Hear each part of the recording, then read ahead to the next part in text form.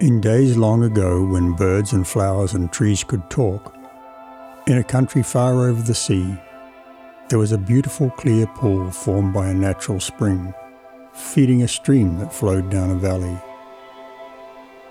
It was in an opening in the forest, and the little sunbeams that crept between the leaves falling upon it made it shine and sparkle like silver. You would have thought the wind was playing a polka among the trees, so cheerfully did the spring dance and bubble over the rocks, while it was sending up little showers of spray that made tiny rainbows.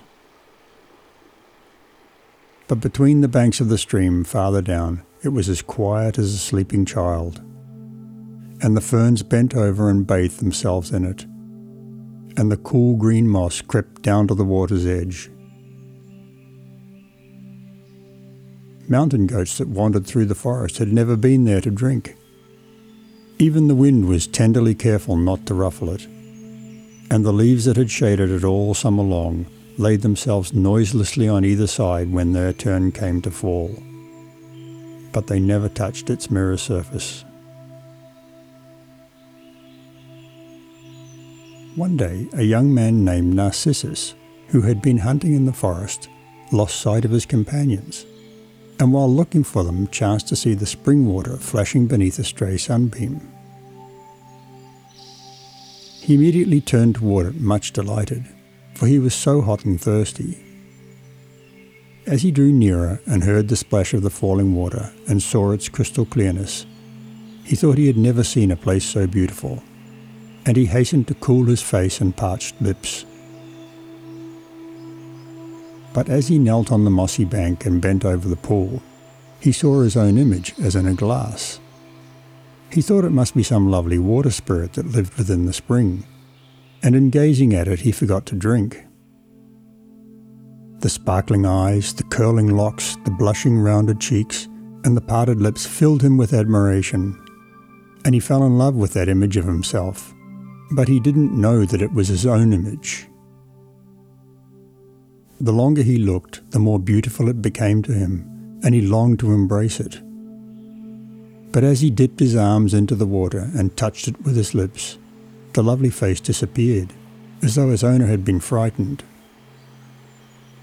Narcissus started to panic that he might never see it again, and he looked around in vain to find where it had gone. Imagine his delight to see it appearing again as the surface of the water became smooth. It gave him back glance for glance and smile for smile. But although the lips moved as if they were speaking, there was only silence. He begged the beautiful creature to come out of the pool and live with him. "You are the most beautiful being my eyes have ever looked upon," he said, "and I love you with all my heart. You shall have all that is mine, and I will forever be your faithful friend, if only you will come with me." The image smiled and seemed to stretch out its arms to him, but still was dumb. This only made him desire all the more to hear it speak, and he pleaded for a reply until, saddened by continued disappointment, his tears fell upon the water and disturbed it. This made the face look wrinkled. He thought it was going to leave him and exclaimed, "Stay, beautiful being, and let me just look at you if I may not touch you." And so he hung over the brink of the pool, forgetting his food and rest, but not losing sight for an instant of the lovely face. As daylight faded away and the moonbeams crept down into the little glade to bear him company, he still kept his faithful watch, and the morning sun found him where it had said good night to him the evening before.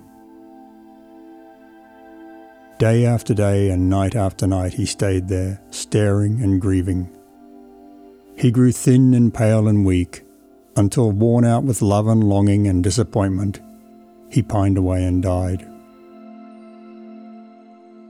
When his friends found the poor dead Narcissus, they were filled with sorrow, and they sadly prepared a funeral pile, for it was the custom in those days to burn the dead.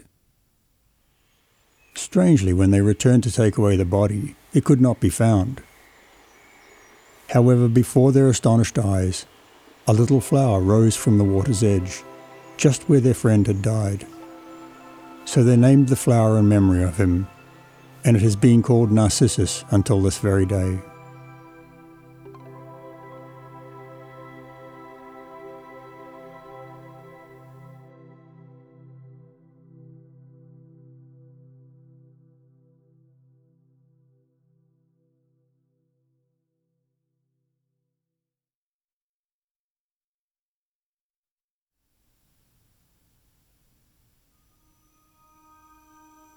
Many gods and goddesses were worshipped by the ancient Greeks and Romans. But besides these, they also believed in demigods, so called because, according to tradition, their parentage was half divine and half human. These beings were generally distinguished for beauty, strength, valour, or other noble qualities. The stories of their adventures told by ancient writers are as interesting as fairy tales, and are so often represented in painting and sculpture and mentioned in books that everyone should know something about them. Perseus, one of these demigods, was the son of Jupiter, the highest of the gods, and of Danae, a mortal woman. It had been prophesied to Danae's father, Hercules, king of Argos, that a grandson would take from him both his throne and life. And he therefore locked his daughter Danae and her child in a wooden box and had them thrown into the sea. The box was caught in the net of a fisherman of the Isle of Seriphos, and he put Danae and Perseus safely on shore.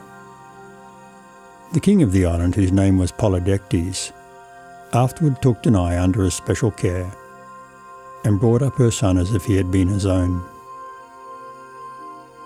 When Perseus had grown to be a young man, the king urged him to go in search of adventures, and set him the task of bringing him the head of the terrible Gorgon named Medusa. Perseus felt obliged to make this expedition, and decided to ask for aid from the gods. In answer to his prayers, Mercury and Minerva, the patrons of adventurers, led him to the home of the Graii, the women monsters so called because they had been born with grey hair. Perseus compelled them to show him to the nymphs who protected the helmet of Hades, which rendered its wearer invisible. They introduced Perseus to the nymphs, who at once gave him a helmet, winged shoes, and a pouch, which he needed for his task. Then Mercury gave him the harper, or curved knife, and Minerva offered her polished shield, and showed him how to use it in approaching the Gorgons, so that he would not be turned into stone at the sight of them. Perseus donned his shoes and helmet, and flew until he reached the home of the Gorgons. These were 3 hideous daughters of Phorcys, and sisters of the Graii. Only one of them, Medusa, was mortal. Perseus found the monsters asleep. They were covered with dragon scales and had writhing serpents instead of hair. And besides these charms, they had huge tusks like those of a boar, brazen hands and golden wings. Whoever looked on them was immediately turned to stone. But Perseus knew this and only looked at their reflection in his shield. Having discovered Medusa without harm to himself, he cut off her head with his curved knife. Perseus dropped the head of Medusa into the pouch slung over his shoulder and went quickly on his way. When Medusa's sisters awoke, they tried to pursue the young demigod, but the helmet made him invisible, so they could not find him. After some time, he landed in the realm of King Atlas, who was a giant and owned a grove of trees that bore golden fruit. They were guarded by a terrible dragon. The king, fearful of losing his golden treasure, denied Perseus food and shelter in his palace. Perseus became enraged, and taking the head of Medusa from his pouch, held it towards the huge king, who was suddenly turned to stone. His hair and beard changed to forest, his shoulders, hands and bones became rocks, and his head grew up into a lofty mountain peak. Mount Atlas in Africa was believed by the ancients to be the mountain into which the giant was transformed. Perseus then rose into the air again, continued on his journey, and came to Ethiopia, where he found a woman chained to a rock that jutted out into the sea. He was so enchanted with her loveliness that he almost forgot to poise himself in the air with his wings. At last, taking off his helmet so that he could be seen, he said, "You are very beautiful. Where are you from? What is your name? And why are you chained?" The weeping woman blushed at the sight of the handsome stranger and replied, "I am Andromeda, daughter of Cepheus, king of this country. My mother boasted to the nymphs, daughters of Nereus, that she was far more beautiful than they. This aroused their anger, and they persuaded Neptune, their friend, to make the sea overflow our shores and send a monster to destroy us. Then an oracle proclaimed that we would be rid of these evils if I, the queen's daughter, would be given to the monster. The people forced my parents to make the sacrifice, and I was chained to this rock." As she ceased speaking, the waves surged and boiled, and a fearful monster rose to the surface. The princess shrieked in terror, just as her parents came to see her, but they could do nothing but weep and moan. Then Perseus told them who he was, and boldly proposed to rescue Andromeda if they would promise to give her to him as his wife. The king and queen, eager to save Andromeda, at once agreed to this, and said they would give him not only their daughter, but also their own kingdom as her dowry. Meanwhile, the monster had come within a stone's throw of the shore, so Perseus flew up into the air, put on his helmet, attacked the creature, and killed it after a fierce struggle. He then landed ashore and rescued Andromeda, who greeted him with words of thanks and looks of love. He restored her to the arms of her delighted parents and entered their palace a happy bridegroom.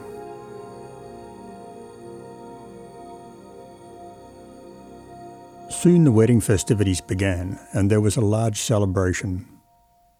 The banquet was not yet over, however, when a sudden commotion occurred in the court of the palace. It was caused by Phineus, brother of Cepheus, who had been betrothed to his niece Andromeda, but had failed her in her hour of need. He now made an appearance with several followers and clamoured for his bride. But Cepheus stood and cried, "Brother, are you mad? You lost your bride when she was condemned to death in front of your face. Why didn't you try to win her back then? Leave her to Perseus, who fought for her and saved her." Phineus held his peace, but cast furious looks both at his brother and at Perseus, as if hesitating which to strike first. Finally, with all his might, he threw a spear at Perseus, but missed the mark. This was the signal for a battle between the guests and servants of Cepheus and Phineus and his followers. The latter were the more numerous, and soon Perseus was quite surrounded by enemies. He fought valiantly, however, striking down his opponents one after another, until he saw that he could not hold out to the end against such odds.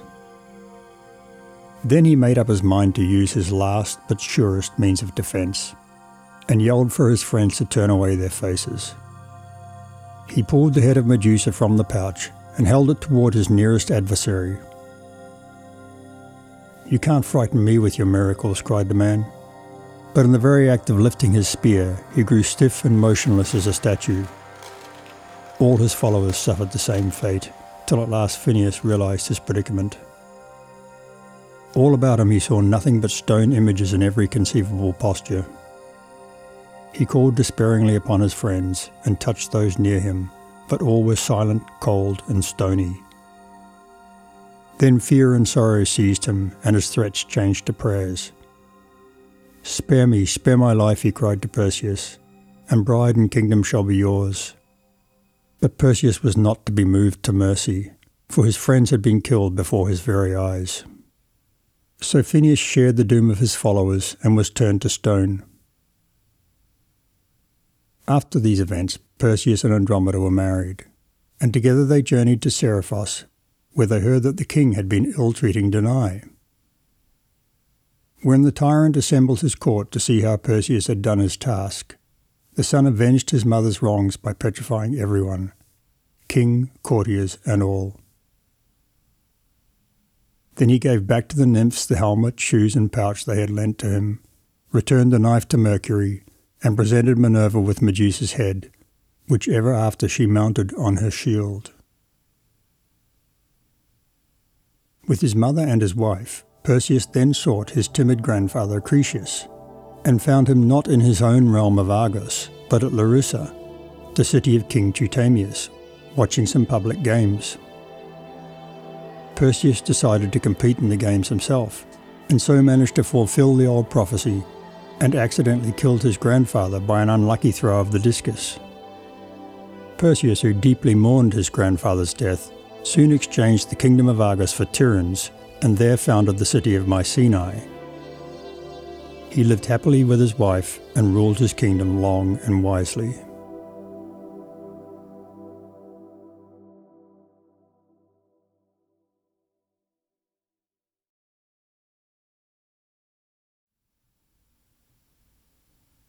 When Perseus chopped off the head of the terrible Gorgon Medusa, it is said there sprang from her body a winged horse. This was the strange and beautiful animal now known in mythology as Pegasus, and the ancient poets and fable writers told many stories concerning him. Hardly was the fiery creature born when he flew up into the heavens and there became the horse of Jupiter, for whom he carried thunder and lightning. In course of time, however, Pegasus had a less powerful rider. A young man named Hipponus happened to kill Belarus, a Corinthian, and because of this act was named Bellerophon. To save his life, he took refuge at the court of a king named Prytus. But here also Bellerophon got into trouble, and Prytus sent him to Iobates, king of Lycia, with private orders to have the young man killed at the first opportunity. To accomplish this, Iobates sent Bellerophon to kill the dreadful fire-breathing monster Chimera, firmly believing he would never return alive. There was a chance too that both might die, and thus Iobates would gain the love of his people as well as the friendship of King Prytus, for Chimera had killed great numbers of the Lycians. The forepart of Chimera's body was like a lion, the hind part like a dragon, and the rest like a goat. But although the monster was so horrid and terrible, Bellerophon seems to have taken the matter very comfortably. For we hear of his falling asleep in the temple of the goddess Minerva, where he had gone to talk the fight over with one of the priests. This nap proved a piece of good luck, for the goddess was kind enough to appear to him in a dream and tell him that in order to kill Chimera, he must manage to tame and ride Pegasus, and that he would find the horse at the Pyrene spring, where Pegasus loved to drink. This famous spring of pure water supplied a great part of the town of Corinth. To aid Bellerophon in conquering the horse, Minerva gave him a golden bridle. When he awoke, Bellerophon found this bridle by his side, and as it proved his dream to be true so far, he started for the Pyrene spring and lay in wait there. After a long time, the man heard a loud fluttering of wings, and looking up, he saw the wonderful horse hovering in the air. As Bellerophon had hidden himself very carefully, Pegasus, not seeing him, flew gracefully down to the spring, drank the water, and quietly stretched himself out and fell asleep. Then Bellerophon crept up softly, and suddenly leapt upon the creature's back. The shock awoke the winged horse, who never till then had felt the human touch. He sprang up in wild alarm and rose with quick wings high into the air, doing his utmost to shake off his rider. But Bellerophon kept his seat, swung the golden bridle skillfully over his steed's head, and slipped the bit into his mouth. After that, Pegasus submitted, and the young man could make him fly just as he wished.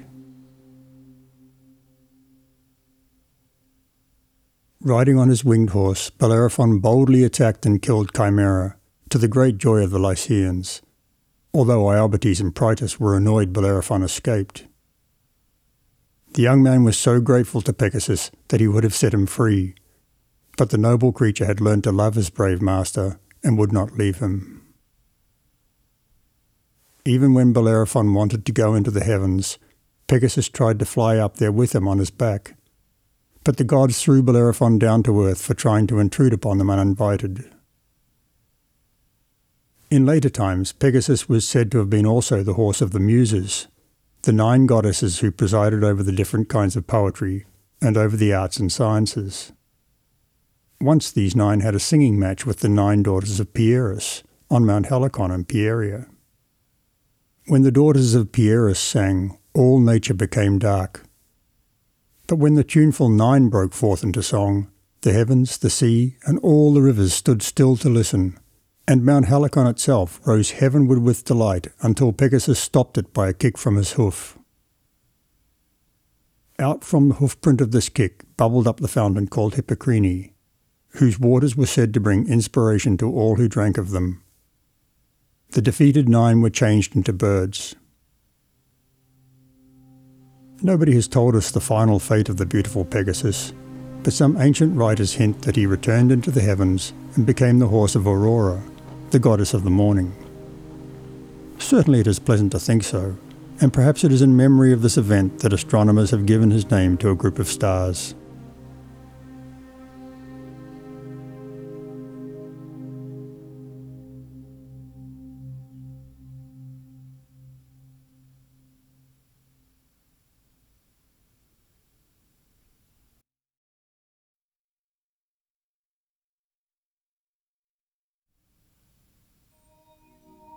This is a brief story of Hercules. Foremost among the demigods was Hercules, the son of Jupiter and Alcmene. Juno, the queen of heaven, was hostile to Hercules and began war against him from his birth. He first showed proof of his divine origin by strangling 2 serpents which Juno had sent to his cradle when he was about 8 months old. An account of this is given in a beautiful poem of Pindar. Hercules grew up in Thebes, where he had the best teachers. Here he excelled in every feat of strength, but made little progress in the arts. He killed his master for reproving him, and as a punishment was sent to Mount Cithaeron to mind the flocks. Here he remained until about 18 years of age. During this period he met 2 beautiful women, Arete, virtue, and Kakia, vice. Kakia told him if he would follow her, she would give him great riches, ease, and pleasure. Arete, whom he liked better, told him that if he accepted her, he must expect a life of hardship and toil, and continual fights against evil. After thinking over the 2 promises, Hercules, remembering the precepts of his tutors, decided to follow Arete. This is known as the choice of Hercules. Juno, still intent upon her war against Hercules, now obtained from Jupiter a decree that Hercules should serve his cousin Eurystheus, king of Argos, for a certain time. Eurystheus, whom he was sentenced to serve, told him that to be free he must perform 12 great labours, and the following is a short account of how he accomplished them. Labour 1. First he was ordered to slay the Nemean lion, a monstrous beast that roamed the forests of Nemea, carrying off cattle, women and children, and killing everything that came near him. The lion's skin was so thick that no arrows nor weapons could pierce it, and everyone said that Hercules would never return alive. Hercules could not injure him with his club nor his arrows, but finally drove him into a cave where he grappled him with his arms and strangled him to death, just like he had the serpents. He afterward used the lion's skin for his own shield and the head for a helmet. Labour 2. Next he was commanded to kill the Lernaean Hydra, a great 9-headed water serpent that was ravaging all the country around, killing both men and beasts. In this adventure he was accompanied by his nephew Aeolus, who, as on many other occasions, was his faithful friend. Hercules advanced fearlessly and with his sword struck off one of the heads. To his amazement, 2 more immediately came out in its place. They then set fire to the neighbouring forests and with the great firebrands seared the throats of the serpent until finally no more heads grew out. He then dipped his arrows in the poison of the serpent so that any wounds inflicted with them would be fatal. Labour 3. He was then ordered to capture alive the Arcadian stag or hind of Cerynea, an animal sacred to Arcadian Artemis. This stag had golden horns and hoofs of brass, a symbol of never-tiring swiftness. He shot across the hills so fast as hardly to be seen, and for nearly a year Hercules was kept in hopeless pursuit. Finally, on the banks of the Ladon, he succeeded in tiring him out and brought him back to Mycenae a captive. Labour 4. The fourth task appointed was to capture the Erymanthian boar, a horrible animal that inhabited the mountain district of Erymanthus, from which it laid waste the cornfields.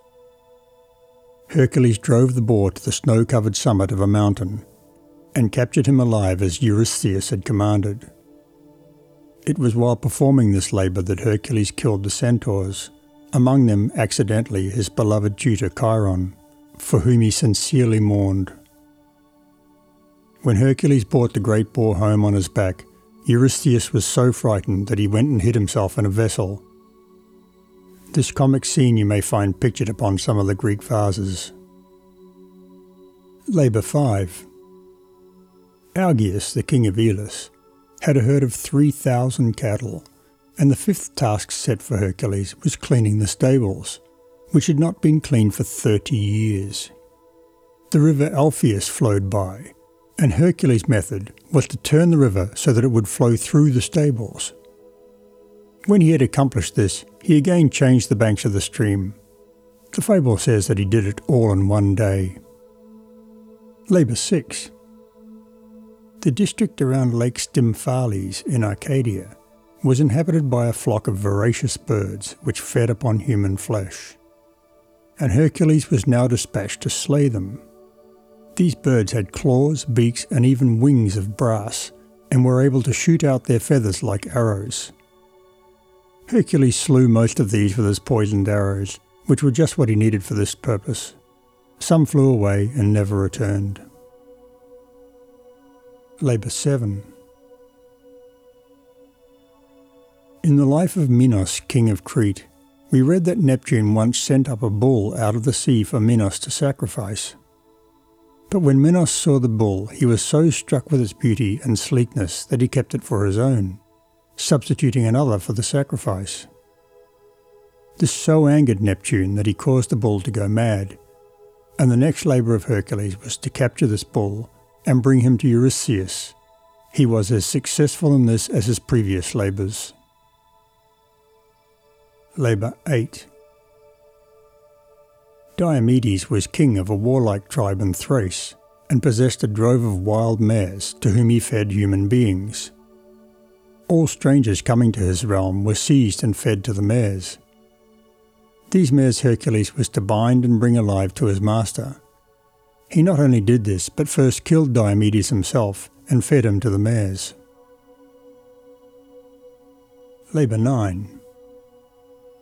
The next labour was of a different kind. Admete, the daughter of his master, expressed a wish to obtain the beautiful girdle of the Queen of the Amazons, a race of female warriors, and Hercules was told to go and get it.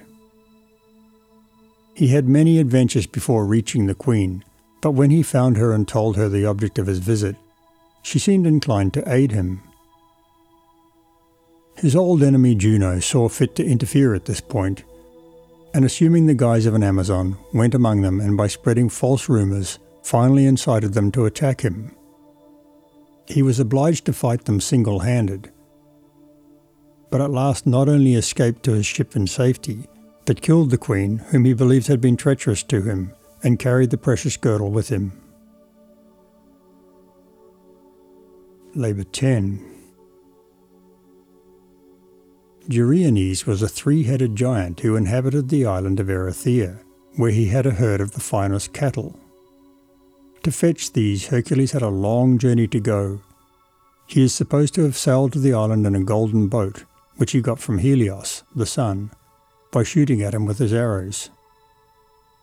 On arriving at the island, he slew the giant and then recrossed the ocean with the cattle in his golden boat, and after many adventures delivered them to his master.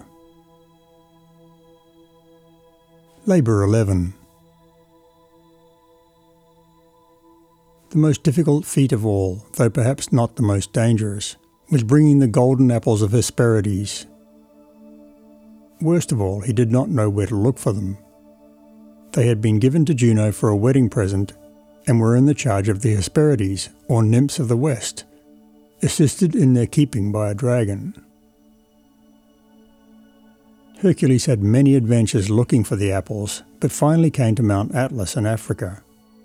Here Atlas, who was one of the Titans who had warred against the gods, was condemned to hold up the heavens on his shoulders. He was the father of the Hesperides, and Hercules felt sure he could learn something from him. So he did, and Atlas said he would go and get the apples, while Hercules held up the heavens.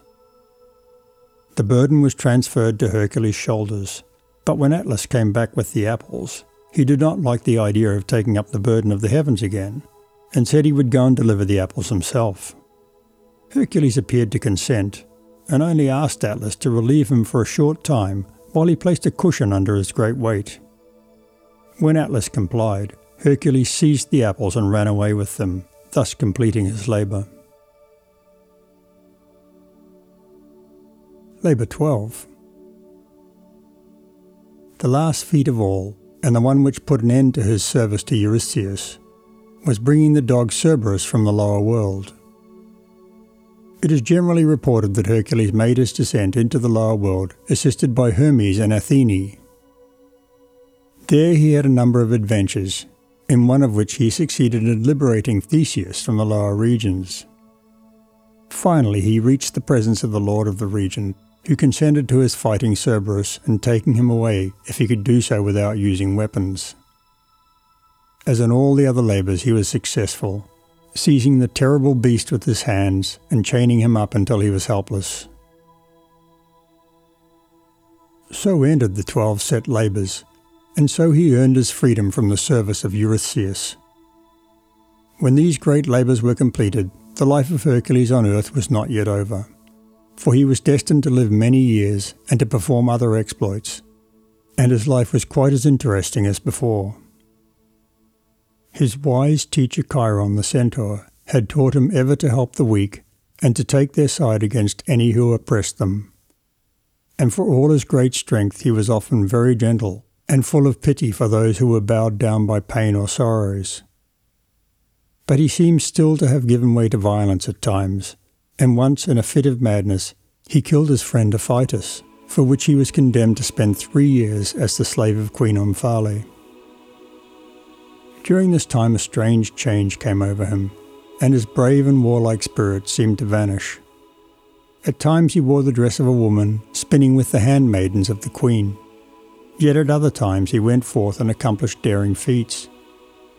It was during this period that he discovered the body of Icarus and buried it, and joined the company of the Argonauts on their way to secure the Golden Fleece. After the servitude to Omphale was over, he sailed against Troy with 18 ships, and was successful. He also made other expeditions, delivered Prometheus, subdued giants, and distinguished himself in many ways. Finally the hero went to Calydon, where he wooed and won Deianira, daughter of Aeneas. A long time he lived here, and people loved him for his kindly deeds. One day with his wife he journeyed to the banks of a river, where the centaur Narcissus was the ferryman. Hercules forded the river, while the centaur carried Deianira across, and tried to flee away with her.